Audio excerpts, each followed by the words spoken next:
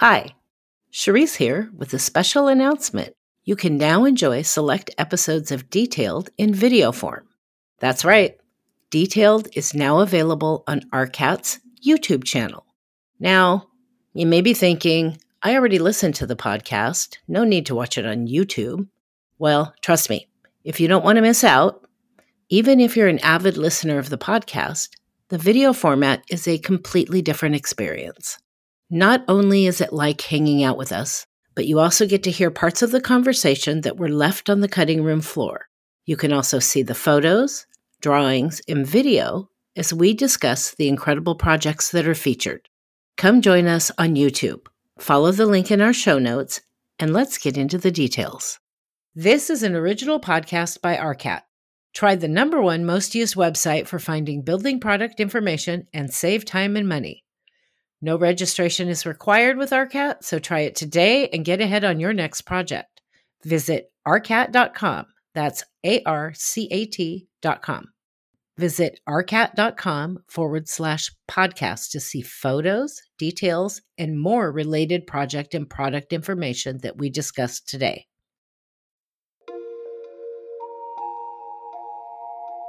This is Detailed, an original podcast by RCAT.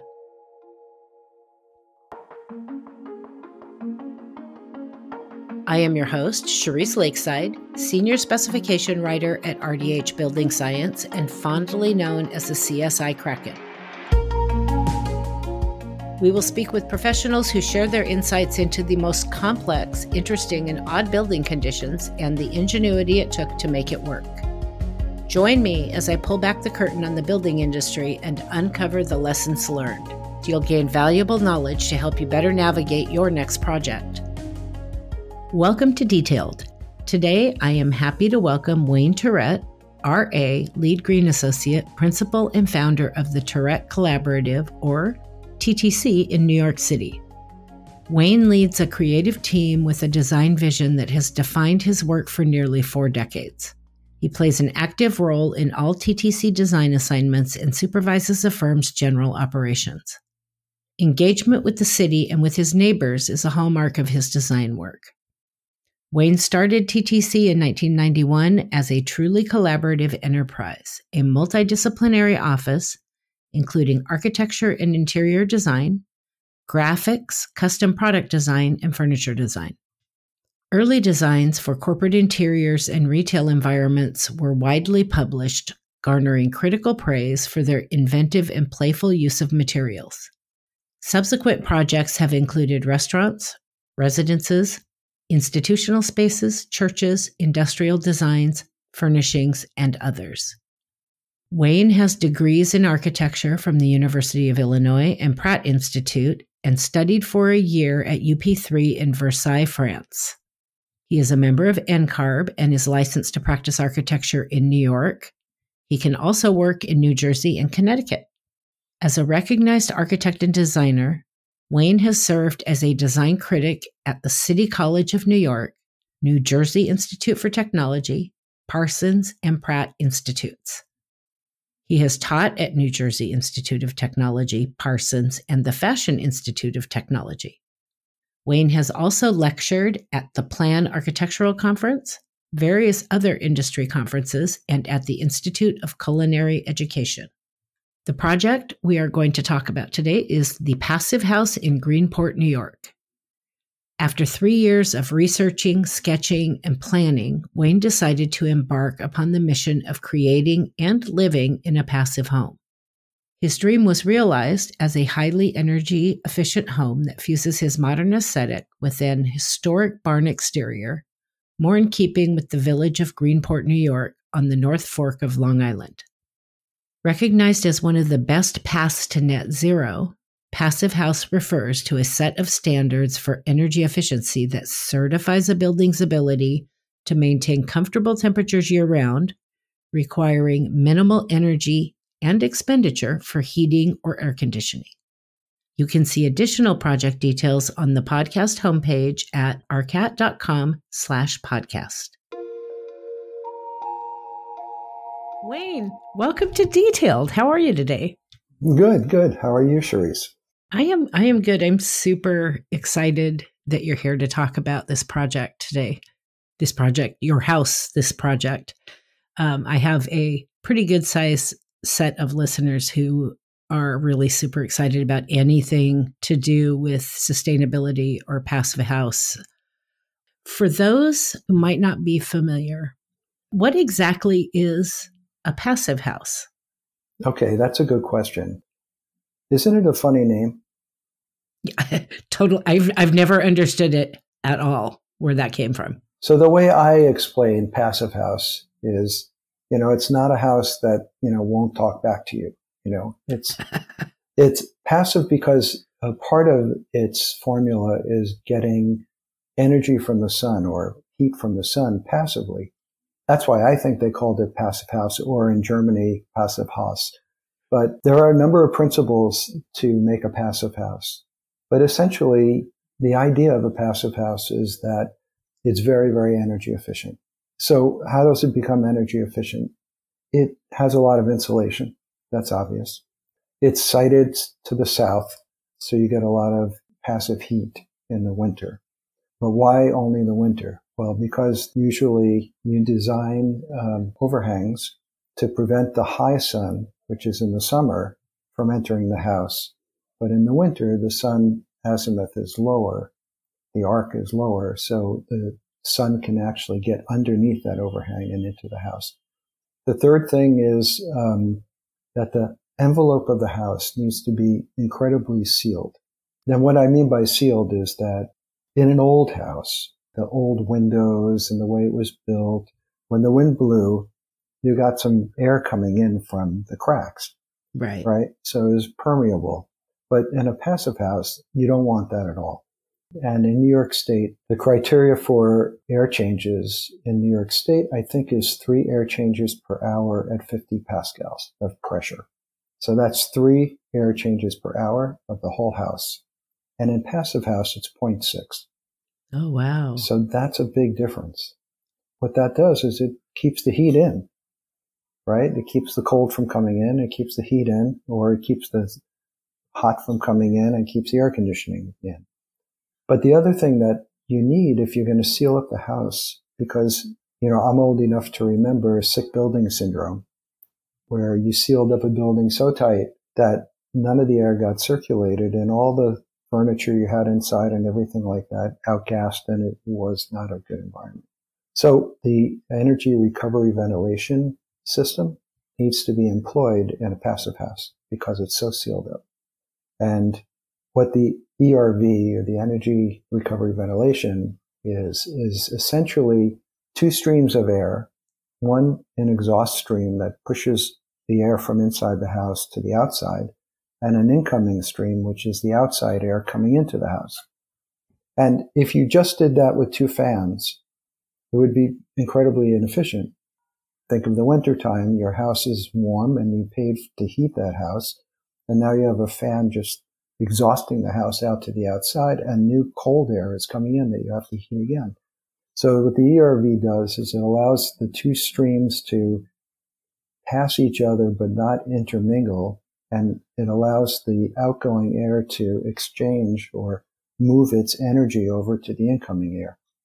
And in some cases, it's a 90% or better. So that's pretty good. You're still losing some heat, for instance, but not a lot. So you need to have an ERV. And there's all sorts of types that allow you to supply fresh air into all the habitable rooms of the house while it's exhausting all the air out of the bathrooms and the kitchen. And it's a balanced system usually, and whatever air is going out is air coming in. And it usually runs constantly. There's 2 other things. There's something called thermal bridging, which is basically in a 1980s house, the studs were next to the exterior sheathing, next to the shingles or whatever was built, and the cold would conduct itself through those studs into the room through the sheetrock. And if you did an infrared camera in each room that had an exterior wall, you'd see the cold coming in every 16 inches. Turns out that actually happens to be a large quantity. And so you want to slow that down or prevent it. So continuous exterior insulation is what's needed. And the last thing, at least in climates like in the Northeast, the last thing is that thermal pane windows, double pane windows aren't quite enough. And so we use triple glazed windows for our passive houses. So this is your home. What made you decide to take on designing a passive home? Tell me a little bit about that. In a way, the path started in the 70s. You know, I was part of ADPSR and I protested back in the 70s about energy and all that stuff. So there was a little bit of a flame ignited. And I had clients over the years that were very, very forward thinking. One of them I can remember was Tommy Boy Records, a guy named Tom Silverman, who introduced me to the Rocky Mountain Institute. And we started sourcing materials that didn't outgas and things like that. And I don't know if you remember, there was a book called The Whole Earth Catalog. It was kind of the internet in paper. And he sourced all sorts of things. And so the idea in the 70s of saving energy and all that stuff was everything under the sun. But none of it really looked elegant. But what triggered me to the passive house, what got me there, was I visited a friend, an architect friend in Berlin, who designed his passive house. And so my idea when I was going to visit this passive house was, it was probably going to be kind of like a bunker with small windows and, very, very thick walls. And it was going to be, okay, I could deal with a night there. But instead, it turned out to be an amazing house, very contemporary, very modern, with an amazing amount of glazing. And I thought to myself, how's that? But it really opened my eyes and it made me very curious. And then it just so happened in this village of Greenport, which is near the end of Long Island, near Orient Point, we had a small little bungalow. And I was walking down the street and I saw this sign and there was a lot for sale and there was a dock to this lot. And I am a sailor. And that just hooked me. And so I had this long, narrow site. Most of the brokers, real estate people thought, you're crazy. This isn't a great site. But I needed to do it. So I designed this house and I hired a passive house consultant because the formula, although passive house, the principles are very simple, the formula is very German complicated. And just to get into the weeds of those formulas, it's like they take into account, if your window is recessed 4 inches into the wall, well, what does the shadow do at all times of the day to that heat gain? There's a lot of calculation. And so he helped guide me. But the idea of doing passive house was my curiosity and also the fact that I thought this was a really good way of helping to create a more sustainable environment. If you can build energy efficiency into your buildings, then you can help, and I don't want to sound trite, but you could help save the earth. And so anyway, I also wanted to be able to experience it before I was to kind of suggest it to a client. Right. So tell me some details, because, I was checking out this house and I'm like, I expected it to look different than it does. I mean, I know we've come a long way in those old little windows and super thick walls. It's a beautiful house. So tell me some details. So the one thing you have to understand is that I like to think of myself as a contemporary architect. And so my first idea for the house was, 2 different flat cube type forms intersecting with each other. And then I found out I'm in the historic district. That's why it looks like a sort of farmhouse, but I secretly conspired to make it contemporary by taking off all the trim and making it incredibly sparse. So it's very minimal on the outside, even though its form is conforming to what the historic district would want. And then the whole thing was really an education for me. Everything from finding contractors, and then I ended up becoming my own construction manager because it was difficult to find contractors out there that would even listen to this stuff because it sounds to them like this is kind of heresy because they're used to building the way they're used to building.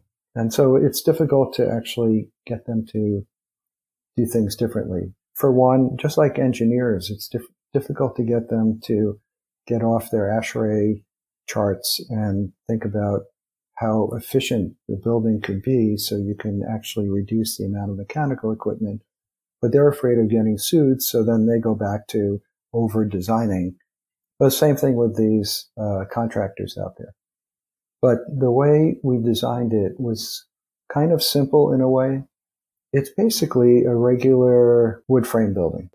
The difference is that I created a airtight envelope around the exterior of that framing.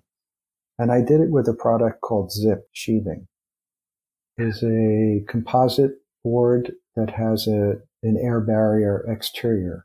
So it's your sheathing, like you'd normally sheath a house. The difference is that all the seams get taped with special tape. And then to prevent thermal bridging, the exterior of that is 4 inches of polyisocyanate. And then on top of that, then there was furring, and on top of that was my siding, which is shiplap siding, and another part of the house is cement board.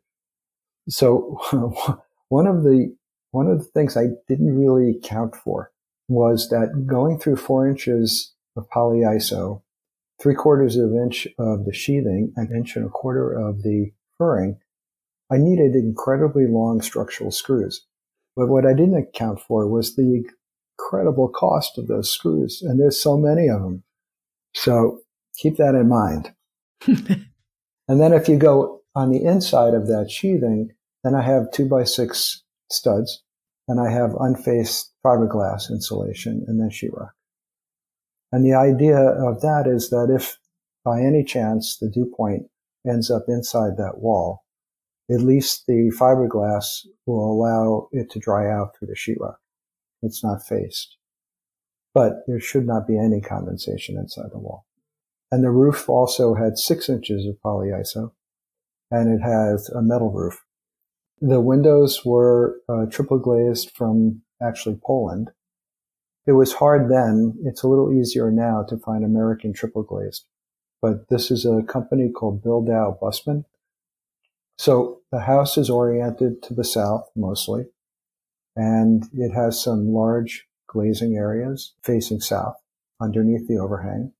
It has a couple of windows that aren't in an overhang, and so there's a lot of heat gain from those, both in summer and winter. But the house is incredibly tight. The one thing that I found out about Passive House and triple glazed windows is that it is so quiet. You don't hear cars on the street, and you hear things that you probably wouldn't normally hear, like the hum of a fan going slow. And so if you're annoyed by all these little noises, be prepared because your house is incredibly quiet. But it's been great. It's been terrific.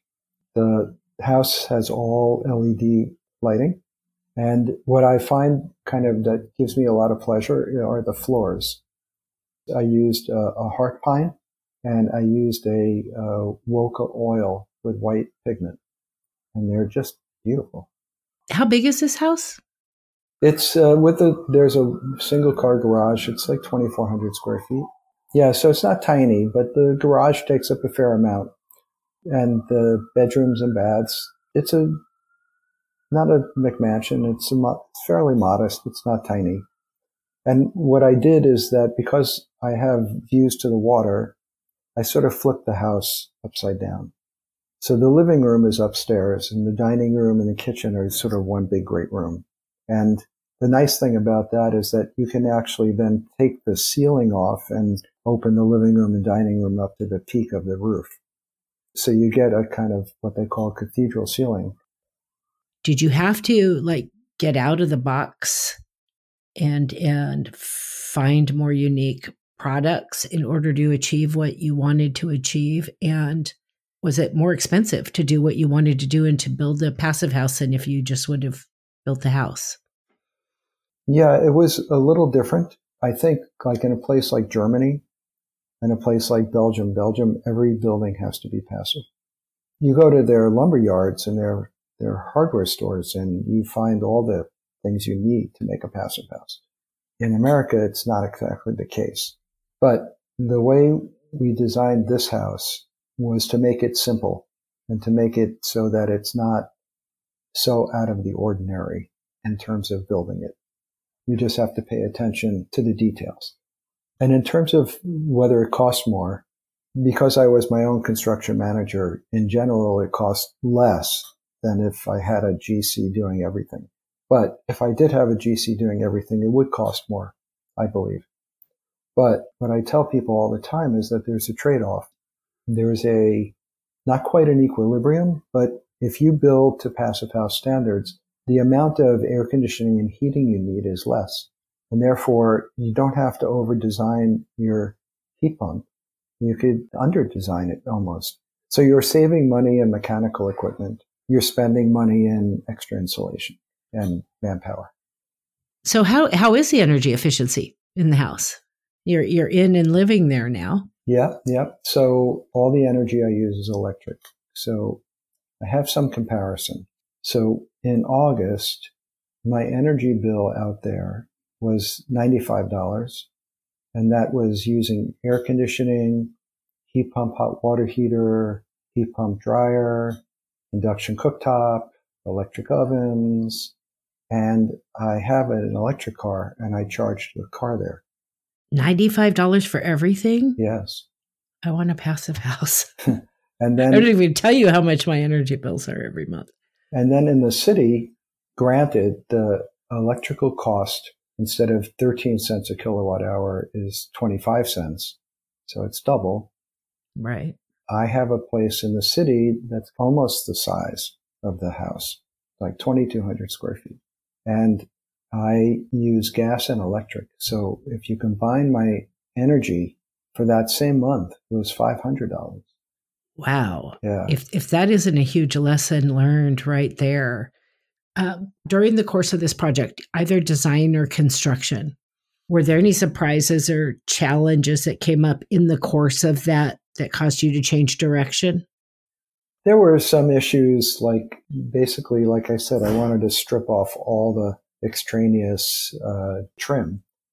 And so I have a shiplap siding, horizontal shiplap siding, and at the corner where you'd normally have a corner board to hide where they get together, I wanted them mitered. And that's not easy to do.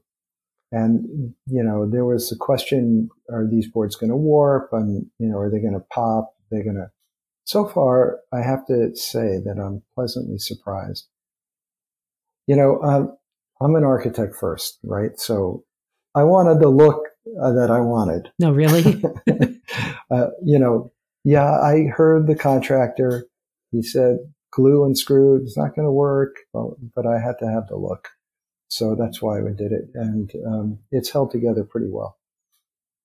That's, it's funny. I have a number of friends I have actually a couple of really close friends. They're a married couple, and they both went to architecture school. And they both work for general contractors now. Uh-huh. But they've joked a number of times, and they get away with it because they're half and half people, architect and construction, but they're like the worst client in the world for a contractor is an architect. Right. Just like you do not ever want to work for an architect because they're never happy. And they're always going to have some crazy idea. Were you an easy person to work for? Yeah, I'm pretty easy to work for. I'm not my way or the highway, usually. I'm usually, because I was a builder myself, I know how difficult some of this stuff is. And I really look to the craftsmen for most of, I try to work with them in terms of what they're telling me, because I feel that people in the trenches kind of know a lot. And yeah, I know what it looks like on paper, but to actually build this stuff, you really have to take some advice from the people that actually build it. So that's my philosophy. It's not my way or the highway. And also, my philosophy when it comes to sustainability is sort of similar in the sense that if there are people out there that want to build a more sustainable house or have a house that they want to make more energy efficient, I say do what you can. You don't have to have the perfect be the enemy of the good. You don't have to go full passive house. If you could only replace windows, replace windows. It's better to do something than nothing, is my philosophy. Well, exactly. And every little bit in anything helps. Mm-hmm. So if you were going to tomorrow go do another project just like this again, Mm-hmm. what would you do different right out of the chute next time? Well, what I do different right out of the gate would be that I would assemble a team beforehand. The contractor, the HVAC contractor, the HVAC engineer, structural, I would start from the beginning as we're all a team, and here are our goals, and these are the goals we're going to meet. Here's a preliminary design. Let's all talk about it. And that's what I would do from the beginning. I would set up a team that knows the stuff, wants to do it, and can help make it go. And that may mean that I have to hire somebody that is a sort of representative on site, sort of the architect I'm talking about sitting on site. But insurance companies don't want you to be part of the building as an architect. So more of an integrated project delivery process. Right. As opposed to the old kind of standard design, bid, build. Yeah.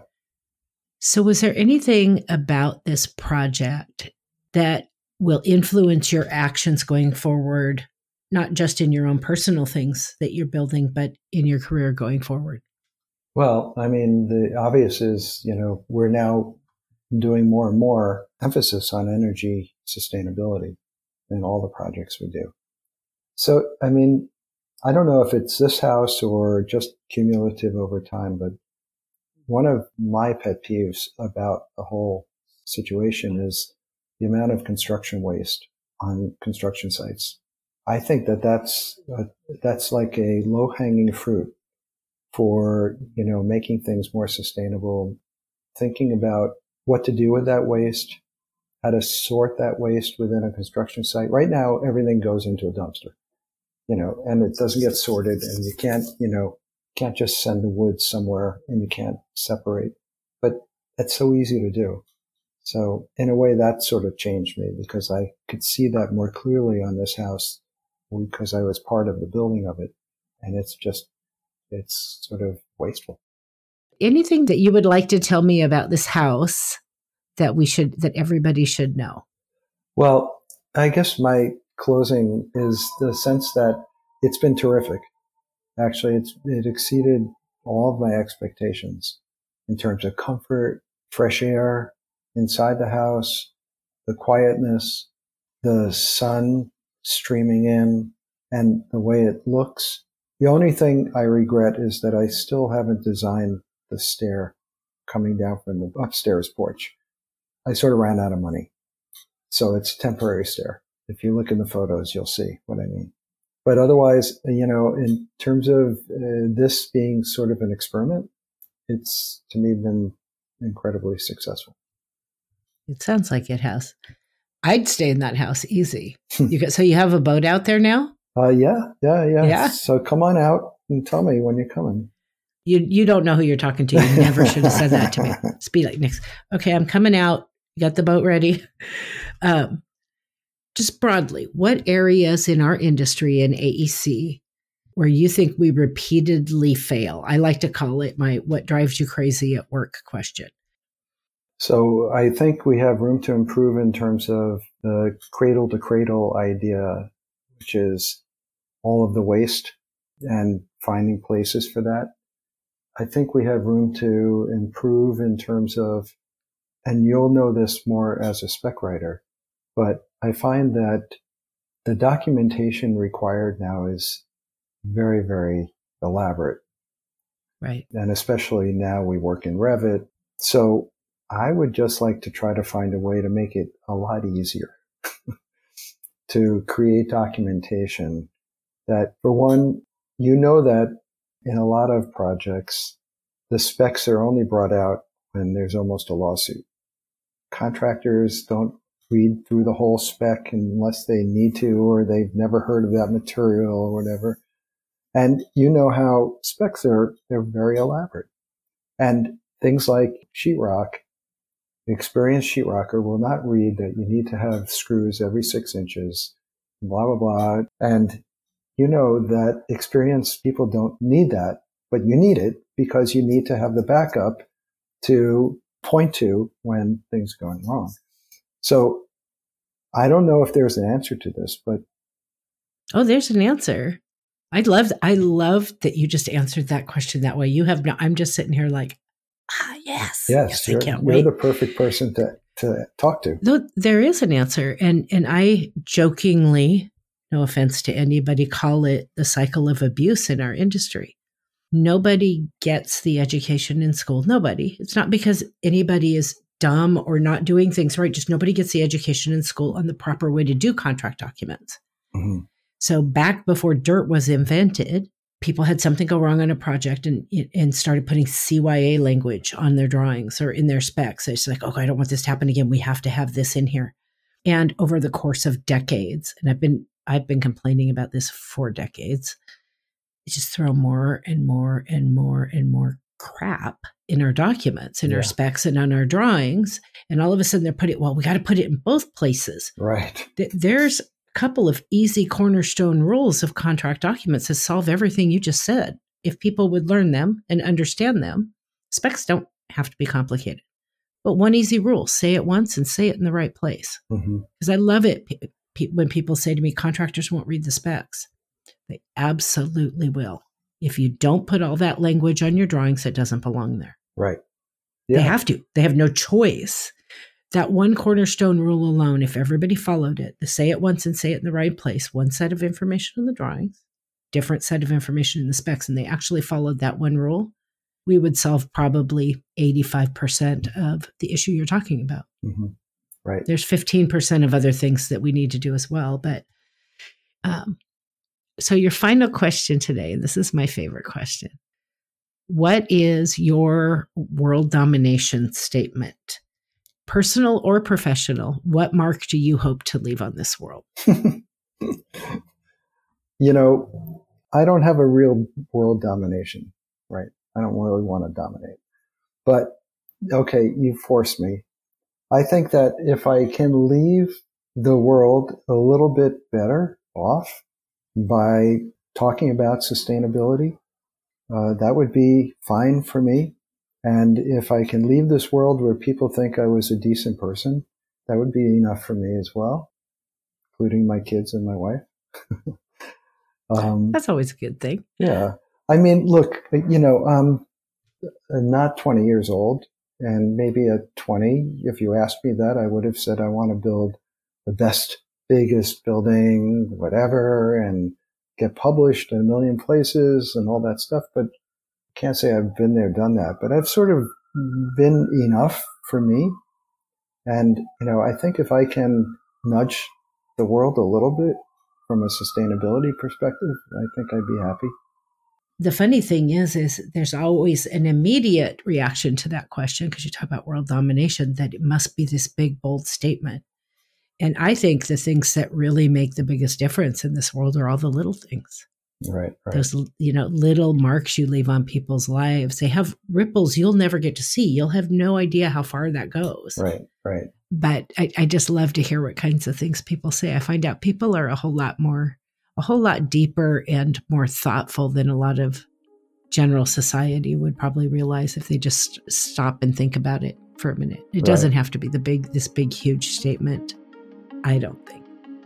Wayne, thank you so much for joining me today and talking about this house. It's awesome. And you gave me bunches of pictures, so I'm excited. We'll put those, we'll take us, I don't think they'll let me put all of those up, but we'll put those all on the homepage so people can actually, when they go to listen to it, also physically see what we've been talking about. And thank you again. I really appreciate it.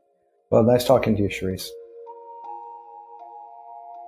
Thanks for listening. If you enjoyed this episode and want to learn more, visit rcat.com/podcast to see photos, details, and more related project and product information that we discussed today. While you're there, take a look around rcat.com.